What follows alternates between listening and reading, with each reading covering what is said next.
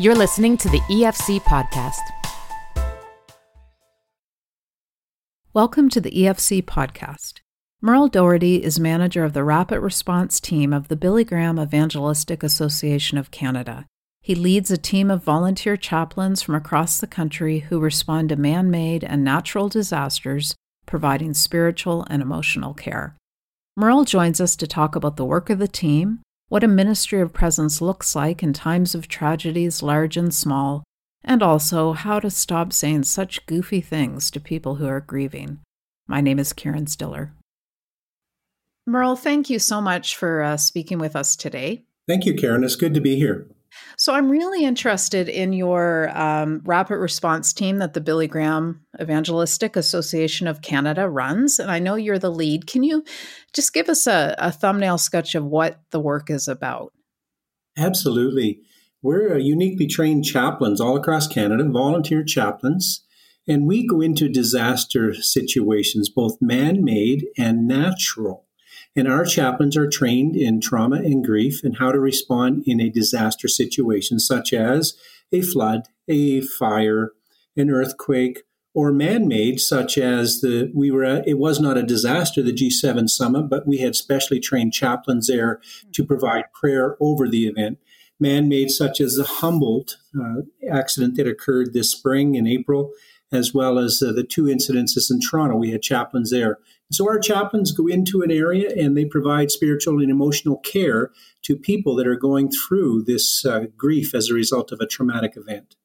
So Merle, let's take the Toronto incidents, for example. First of all, who are the chaplains who show up? Are they pastors from all across Canada? Or are they ordinary church people like me? That's a good question, and the answer is yes to both and yes to all. We chaplains are all volunteers, and there are retired pastors, there are serving pastors. Most of my chaplains are not. They are from every walk of life you can think. We have nurses, we have counselors whose profession is to counsel. We have police officers, we have, I was going to say firemen, but we don't have any firemen yet. So if you're listening and you're a fireman, we're looking for you. And just every walk of life you can think of, people who are part of their grief share, part of their altar ministry in their churches, people who have been called into the ministry of care. And this is kind of like another step in their growth in that care. So they're from all walks of life in Canada. And you train them, of course. Absolutely. They come to us with an amazing amount of skills already in most cases, but our training is for 49 hours of training for our chaplains. We have two levels. We have coordinators who are the supervisors in the field, and then we have chaplains. All of our chaplains take 49 hours of training, and that training, Karen, that they take is grief and trauma. That we have created a course. It's called Sharing Hope in Crisis. It's a one-day course on trauma and grief, and then we use courses from the International Critical Incident Stress Foundation. And those courses are all CISM, which stands for Critical Incident Stress Management courses. And all of my chaplains must take 3 of those courses, as well as the base course. And that adds up to 49 hours of our training. And as well, all of our chaplains have to have a vulnerable sector check. And that's the check from the police agencies. It's just the next step beyond a criminal record check that we get for employment. Okay, and for you to, say, show up at the recent tragedies in Toronto, are you called? Does a church call you and say, we need your help? Or are you just kind of showing up and saying, I'm here? Sometimes it's one way, they call us, and sometimes we call them and say, this is what we have to offer as chaplains. And we advise them that we can deploy our chaplains, and they ask us to come to their community.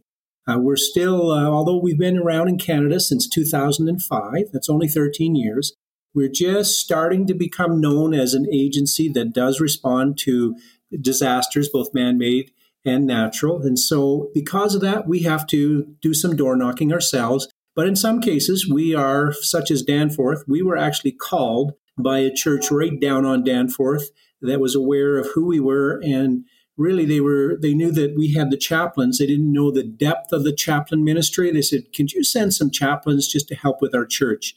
And in that incident, we had chaplains on site in 24 hours. Wow. And of course, for the Danforth incident, just to remind people who might be listening that that was a tragic shooting in a very busy and family-filled part of Toronto. Merle, what are people experiencing in times of tragedy like that, in times of big public awful events? The citizens on the street that your chaplains might come up and approach, what are they typically feeling and experiencing inside themselves? Oh, there are such a host of emotions that we can come across, and that's why our chaplains do have that rounded training. The emotions, they vary. They can be, let's say we're at a site, we have responded to a number of forest fires in Canada, and we may be at a site and standing with a homeowner and their family looking at their home that has just been destroyed by a forest fire. And so all they're looking at is the cement and ashes. And the emotions they're going through are intense grief. They're going through the loss. Sometimes they're going through triggered emotions, where something has occurred in the past and it's being linked because of this, and their emotions are extremely strong. And to say what are they going through and to put one thing on paper, people are going through so much, and our chaplains are trained to just stand there and listen and elicit the response so people can express what it is they are going through. What we found and what the literature that we've received is that if we can get some people in front of people going through trauma that are going through trauma very quickly, and that they get an opportunity to express that. They get an opportunity to have someone listen to them.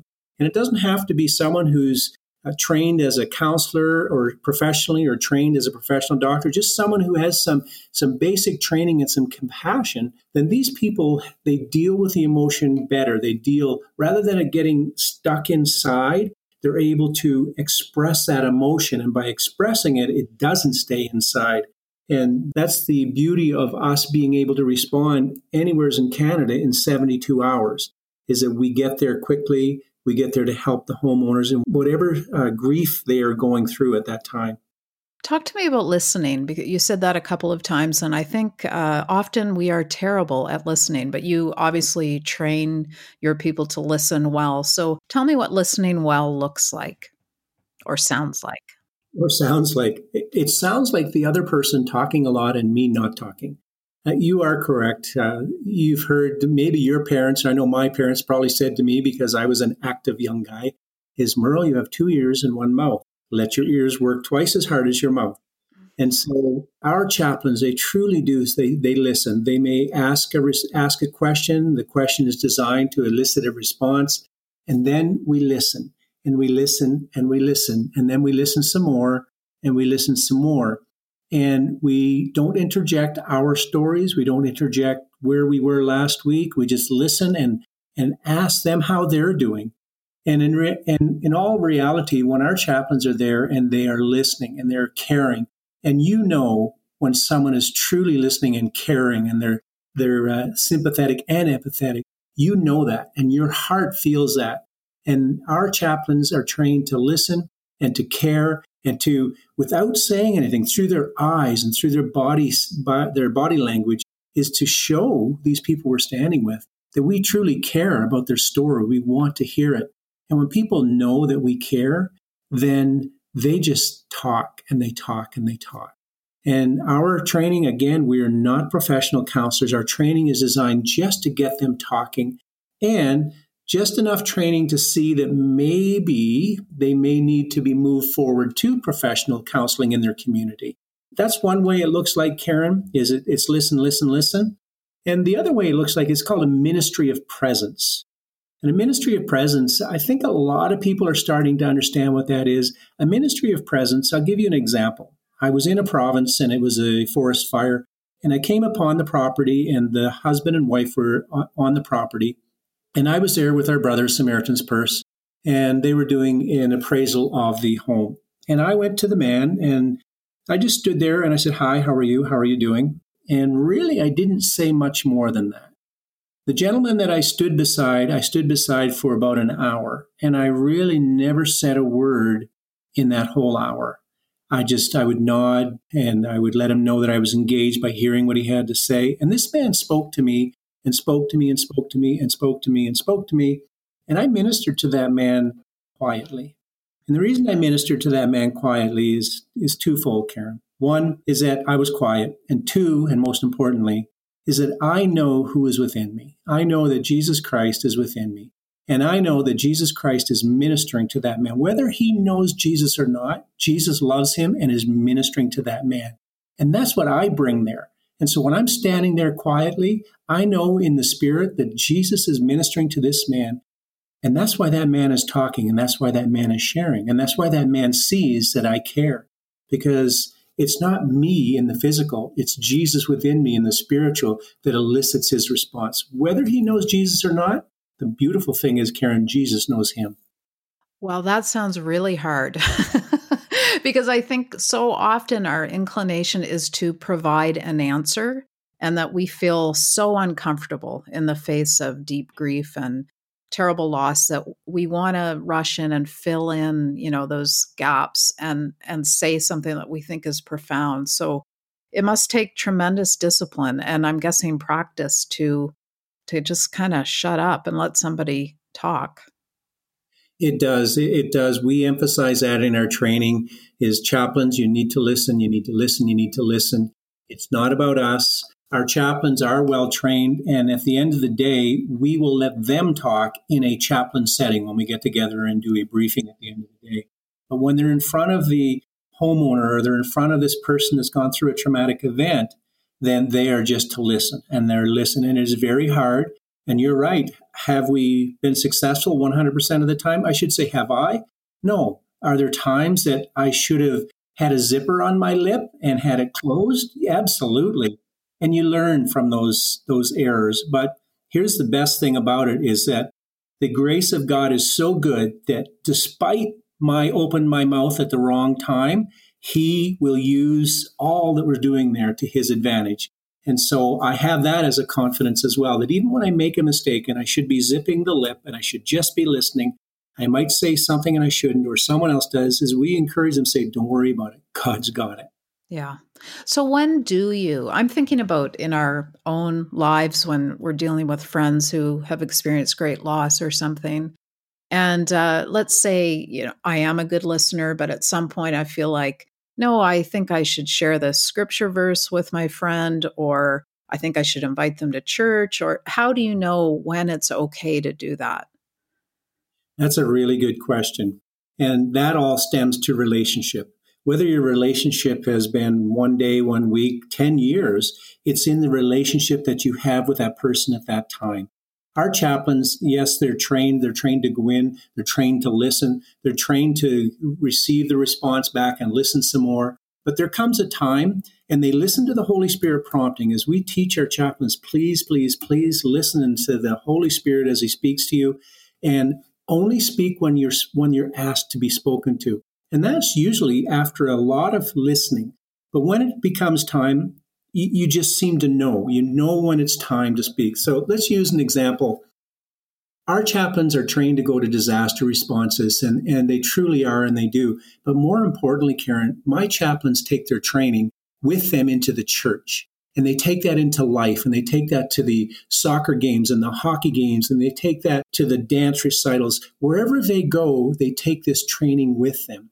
And because they take this training with them, they hear differently when someone speaks to them. And that's, I think, the most important thing that our training does. And I tell my chaplains, thank you. I appreciate you being with us. I love that you're here with us. I know eventually God will release you onto the next journey of your life. And when he does, you'll be better trained to listen, to carry a burden of someone else that's in the pew with you, or at the soccer game, or at the recital. And that's the best thing about my chaplains, is they take this with them everywhere. So how do you know when to speak? It's the relationship. If you have a girlfriend, Karen, and you have a great relationship, you know when to speak with her. When you're talking with this friend of yours, you know when to interject, when to give advice, when to just listen. You know that. And when you're talking with someone, let's say it's altar ministry. And altar ministry is similar to what we do as chaplaincy because there's not a lot of pre-relationships in most cases. And in altar ministry, though, what's happening is someone comes forward. An altar ministry in a church would be a ministry that a church has where people are invited forward or invited wherever they may have it, for prayer. And then they have people trained in the church who offer prayer for those people who would like prayer. But it takes someone stepping forward to whatever, whether it's a room or it's a front. We say altar ministry, or I say altar ministry. It's usually at the front of the church at the altar. And so you're standing in front of the altar with your prayer partners. And so let's say someone comes forward and it's Sunday, it's church service, and it's an altar ministry time. It's the end of the service. Someone comes forward and they say whatever they say, because you don't know what people are going to say when you're standing there at altar ministry. And one of my biggest prayers, Karen, is help, Lord, because I don't know what's going to come out of someone's mouth when they step up to me and say, hey, do you have a moment? Altar ministry is like that. And so at an altar ministry, I listen and I listen and I listen and I see what it is they want. And then as I'm listening to them, I'm also listening to the Holy Spirit. And I'm listening, and sometimes I will thank them for sharing that with me, because anytime someone shares with you something that's going on in their life and is deep and personal, I mean, it's a privilege to be a part of that.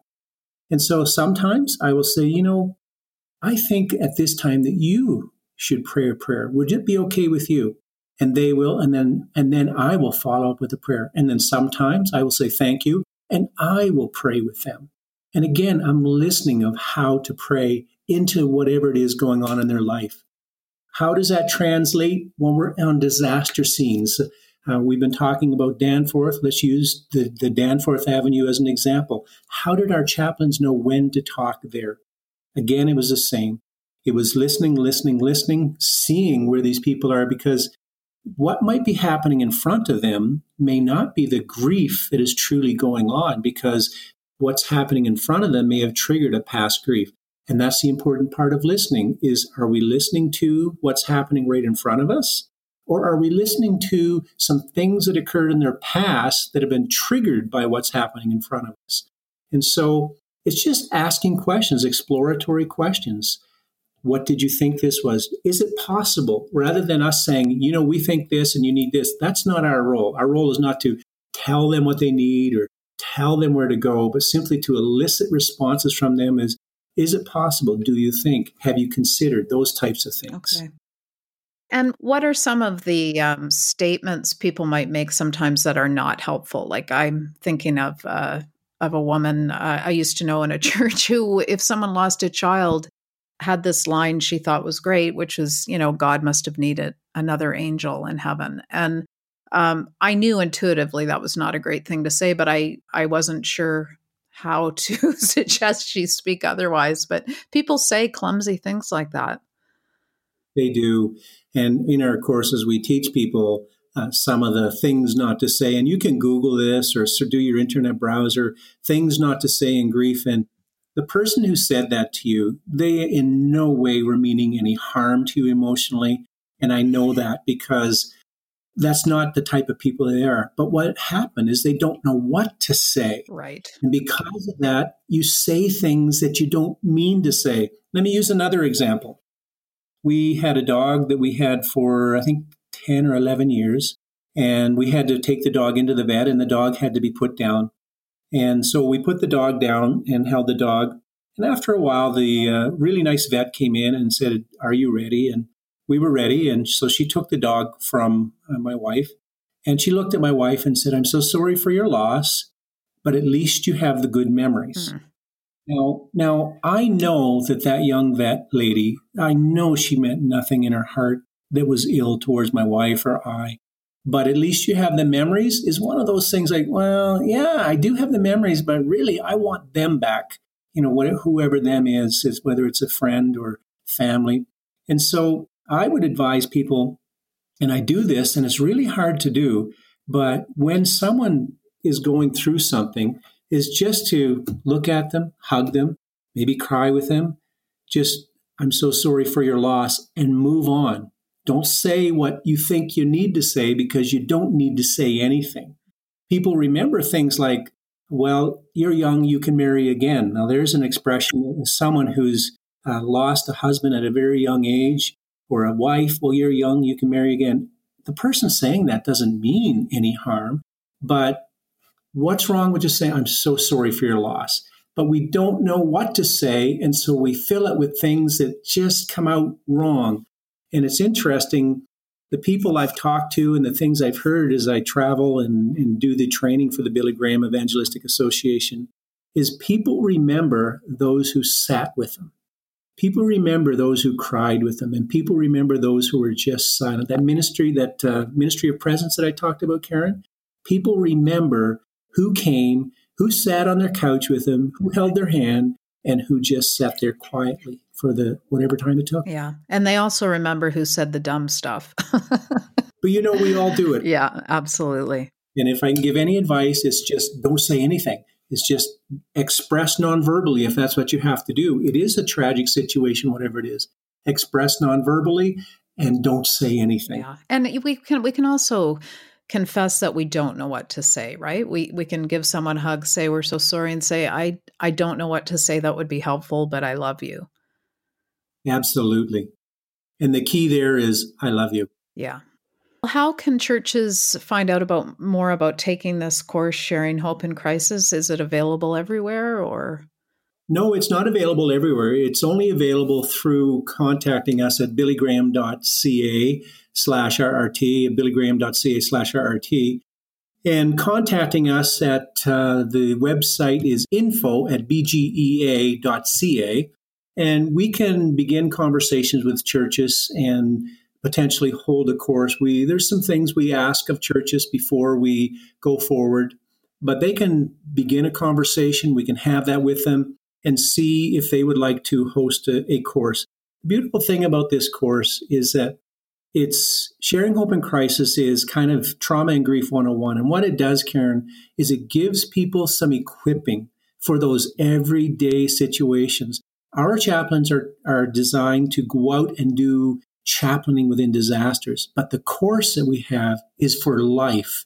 It's for the broken leg. It's for the motor vehicle collision. It's for the loss of the pet. It's for what goes on in our everyday life. What we've learned is when a big disaster happens, people, 75 to 80% of them are already going through stuff. And so it's the daily stuff that these courses can help people with. I've had so many people who, after the course, they've contacted me by email or in person and said, Merle, you wouldn't believe. And the story always unfolds. I was at whatever it was, a church, I was at a soccer game, wherever it is, and I had someone come up to me and this just happened to them. And I started listening and I went, oh, I know what to do. And just having that little bit of equipping so that you listen differently, so that people will speak to you. I believe we are called to carry one another's burdens, and that's what that is carrying a burden. And then, of course, we have to remember to give that to Christ when we're done. Merle, thank you so much. You're very welcome, Karen. It's been a pleasure, and I hope that I've been able to speak some wisdom, and if I have, please don't look to me. Look to the Lord for that, because it's Him speaking through me. Thank you for listening to this podcast. To listen to more and to subscribe to Faith Today, Canada's Christian magazine, please visit www.theefc.ca/faith today.